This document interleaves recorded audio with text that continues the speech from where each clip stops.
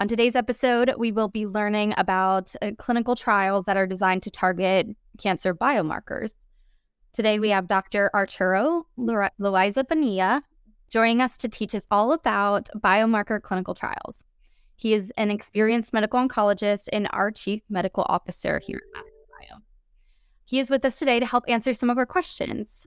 Hi, Dr. Loaiza-Bonilla. Thank you for joining us today.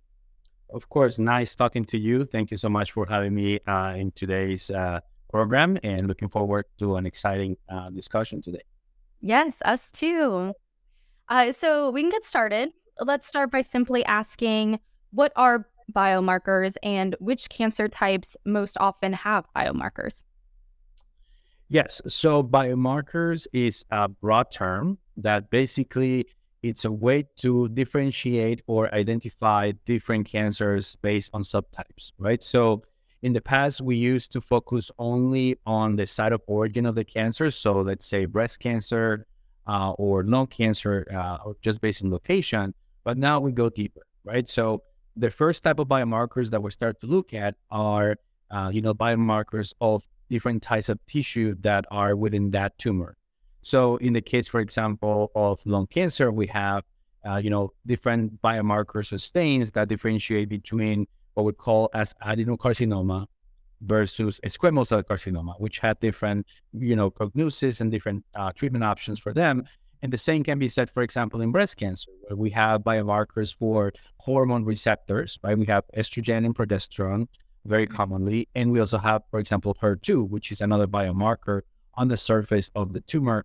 And that makes a difference between being what we call triple positive, which has the three biomarkers, or triple negative when it has none, or just hormone positive, which is when it has either the progesterone and or estrogen receptors being positive.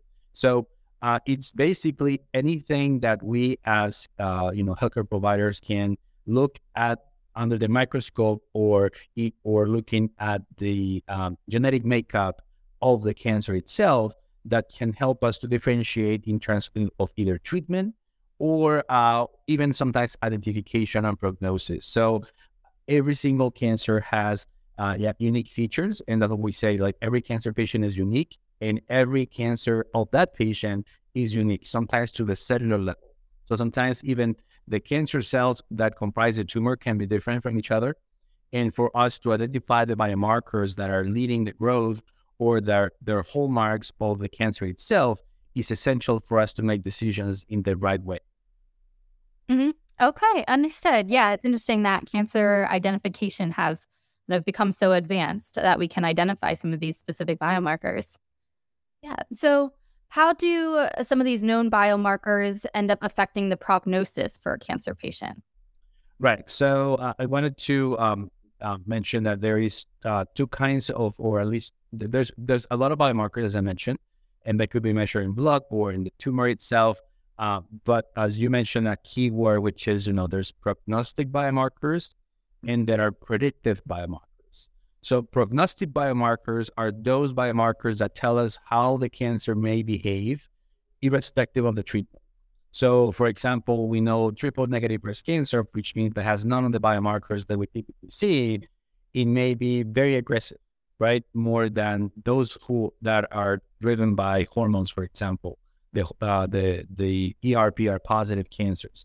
So the prognosis of the cancer can be determined by a multitude of things, including those biomarkers that we're looking at, and it can help us to tell us, the patient may be a high risk of progression quickly compared to others. It tells the aggressiveness of the cancer itself and how we should be in terms of the overall landscape of the natural history of the cancer. The other kinds of the other classification of biomarkers are the predictive ones. So predictive biomarkers are those that help us to figure out if a treatment option makes sense for that patient, either you use it or not. So there are negative predictive biomarkers and positive predictive biomarkers. Negative predictive biomarkers means that, for example, a patient with colon cancer, and they have, for example, a mutation in a gene called KRAS, we know that that's a negative predictive biomarker for the use of certain drugs such as cetuximab, panitumumab, which are drugs that are targeting a pathway of the growth of the colon cancer. If you use that drug in that patient, then the patient that's actually worse.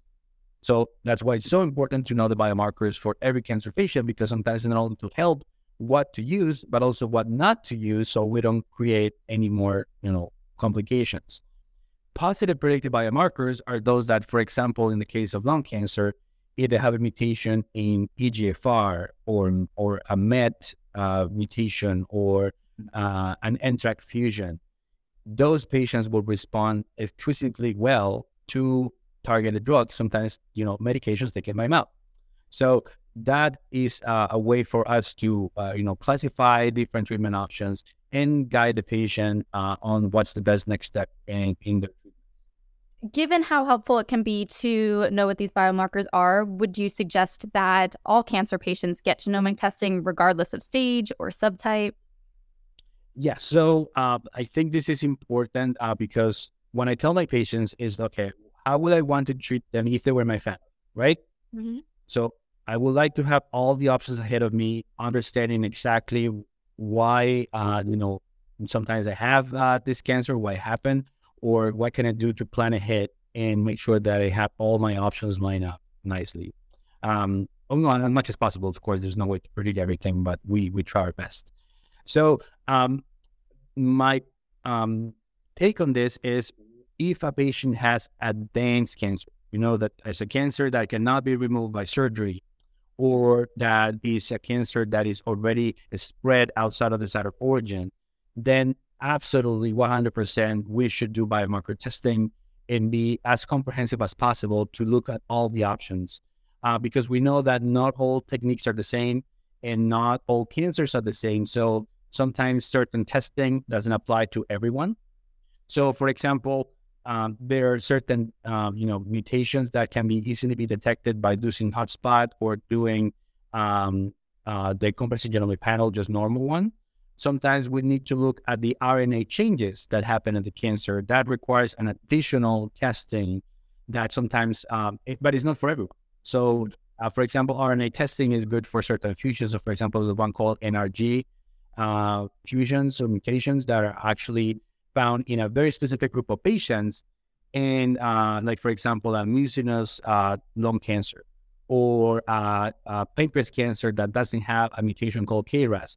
Those patients are going to be a higher chance that if we look for the RNA, we may be able to find those fusions or very unique mutations. Some other sorts, for example, lung cancer, could be easily done by doing a liquid biopsy, which is simply drawing blood from they just draw blood typically as any other lab that you would do. And they send it for comprehensive genomic panel testing and looking for mutations. Not only we find those results quicker because the liquid biopsies actually can be read out within 7 to 10 days maximum, but you also get more biomarkers and you get the results quicker than doing tissue-based testing, for example. So we should definitely look at biomarker testing for all, particularly for therapeutic purposes, for treatment options for our patients with advanced cancer.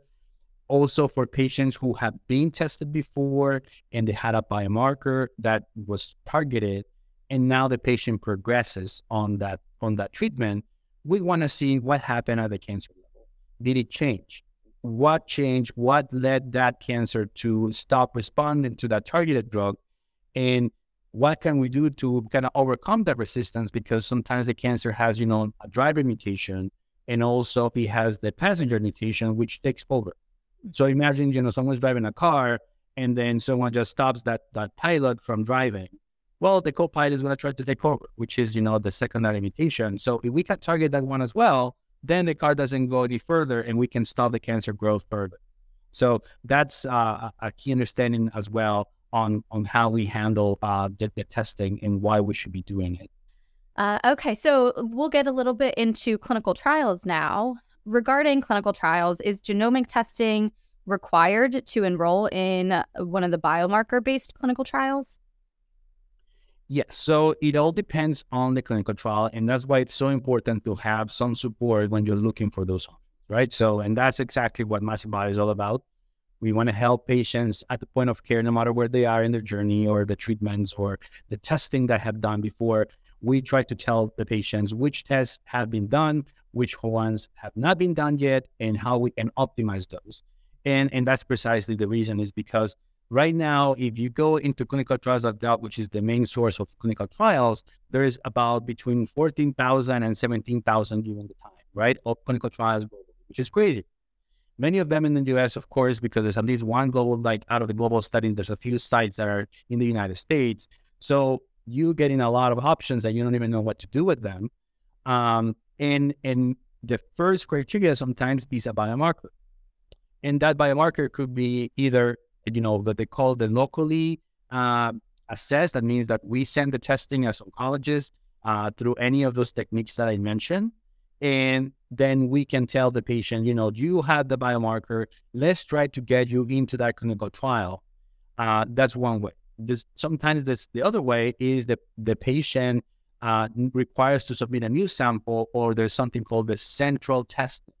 So we can facilitate, the patient to understand what's going on, try to get, the sample sent out quickly so they can get tested, so they can be eligible. So that's like kind of the way to looking at this.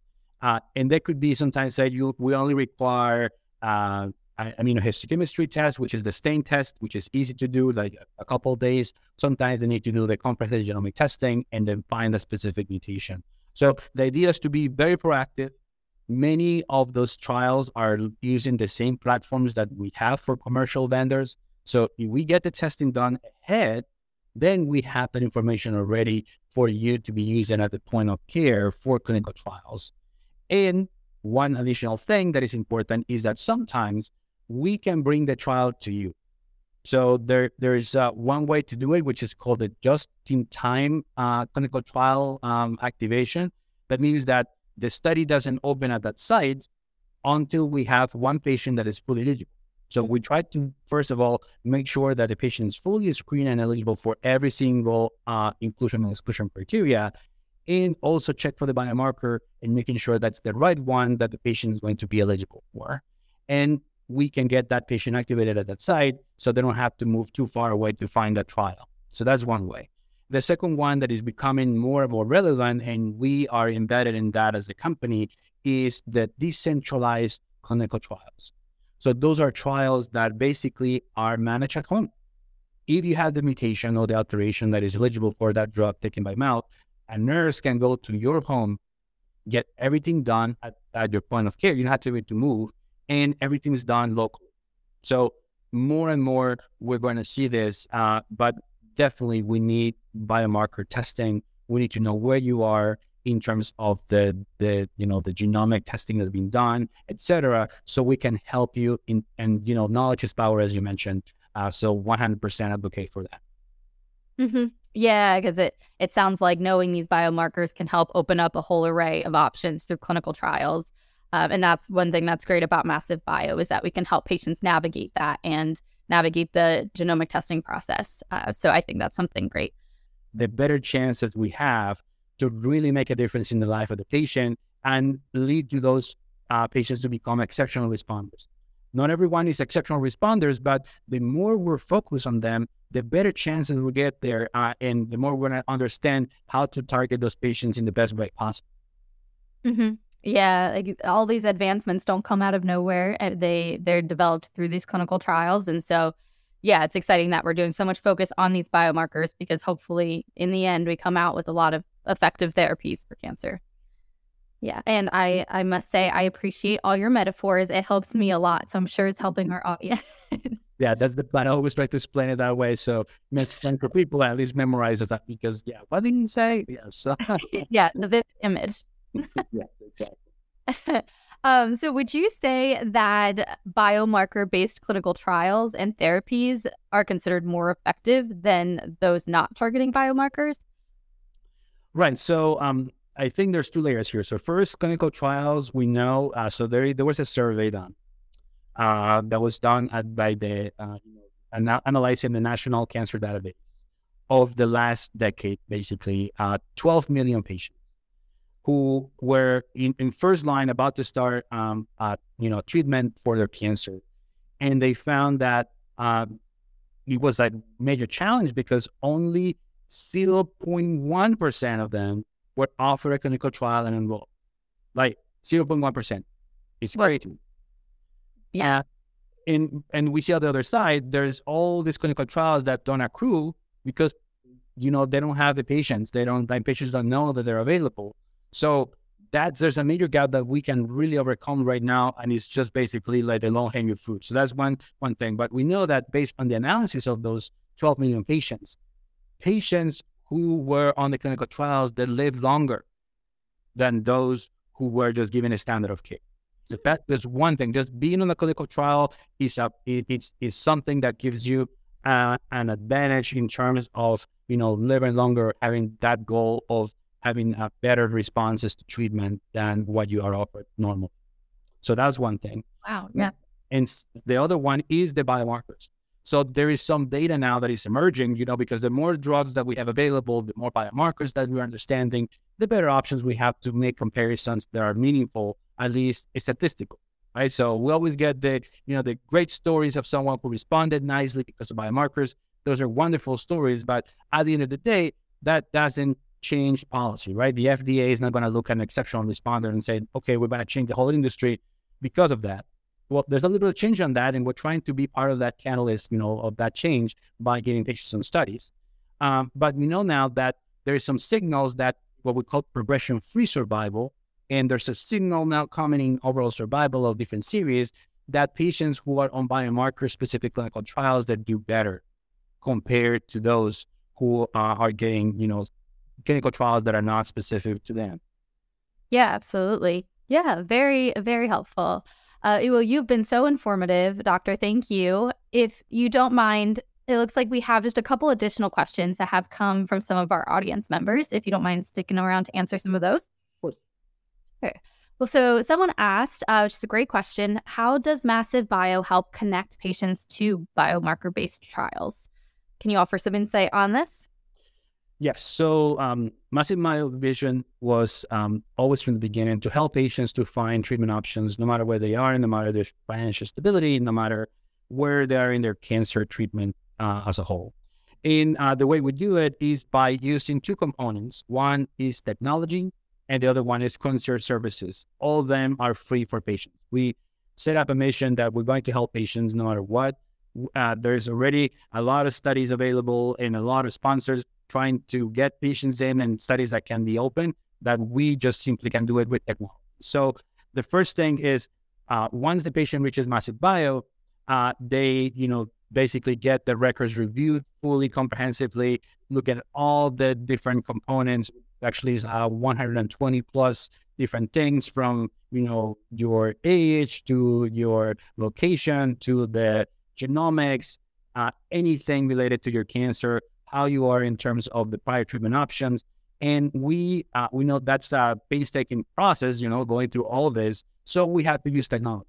So we read your records through a technique called OCR, which is optical character recognition. So it just reads it out basically from the PDF or whatever form that you send it, sometimes random faxes or random paper notes. So we have the technology to do that, training the system pretty much every day. And then it gets translated into specific parameters, which is done through natural language processing. That goes into our system, and the system already has all the clinical trials in real time, every 24 hours updated from clinicaltrials.gov, fully digitized. So basically, each criteria is matched to look at the patient's criteria that we have in fund, and then run the testing. So instead of running one trial at a time, we run the 14,000 or 15,000 studies in a single run in a matter of minutes, and then we can give a report ready for you based on your location, based on your treatment so far, and you're fully eligible for that. Once the report is put together, then someone from our team, for example, goes and reaches out to the patient, and case managers help get the patient to the clinical trial where they are, making sure that things like, for example, logistics or insurance problems or access to the study, making sure that the study is open, is all done. So that's the concierge services part. So it's really like an end-to-end solution, and that is all envisioned on a patient journey as our families have, gone through cancer and things like that, we really wanted to make it personal, and we're here to help. So the only way to do it is at scale is by using technology. So we have the app, we have the website, we have all the different things that we're trying to make things quicker. As soon as possible, we can activate a clinical trial for the patient in a matter of days, hopefully. Yeah, great. Thank you for explaining in such detail and so well what Massive Bio does. You answered a lot of questions that I commonly get as a patient advocate. And I think it's helpful for patients to understand our whole process and how we do what we do. Okay, I think we have one more. So someone else asked another great question. Is there a cost to getting this genomic testing done to identify these biomarkers? Right. So, every single test has some cost, of course, but luckily, because of inclusion in the NCCN guidelines, which is the nationally recognized guidelines for diagnosis and treatment of cancers, they are included for most cancers. The vendors that are available, there's plenty of them, but you may have heard of them, Foundation Medicine, Guardant Health, Caris, all of them, they are typically covered by Medicare, also covered by common insurance. If you're in the exchanges, you should be covered. And they also have patient assistance programs, so make sure that you sign the back forms to be eligible, because many times they can subsidize the rest of whatever is needed for your testing.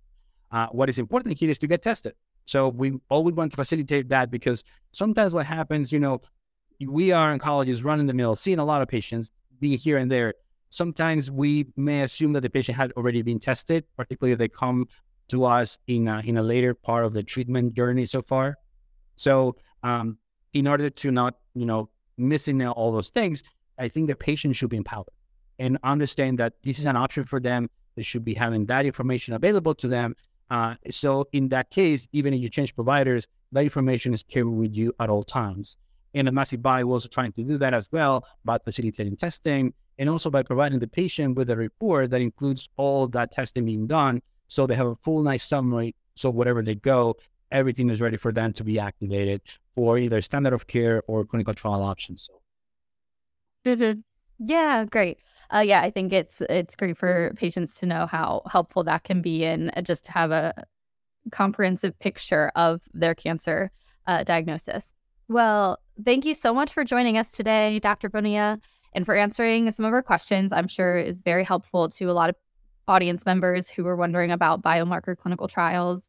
So we truly appreciate you sharing your time and expertise. If anyone else has any follow-up questions or is interested in learning more about cancer biomarkers, genomic testing, clinical trials, targeted therapies, please don't hesitate to reach out to us. You can reach us by email at support@massivebio.com or by phone at 844-627-7246. You can also learn a lot more by exploring our website at massivebio.com.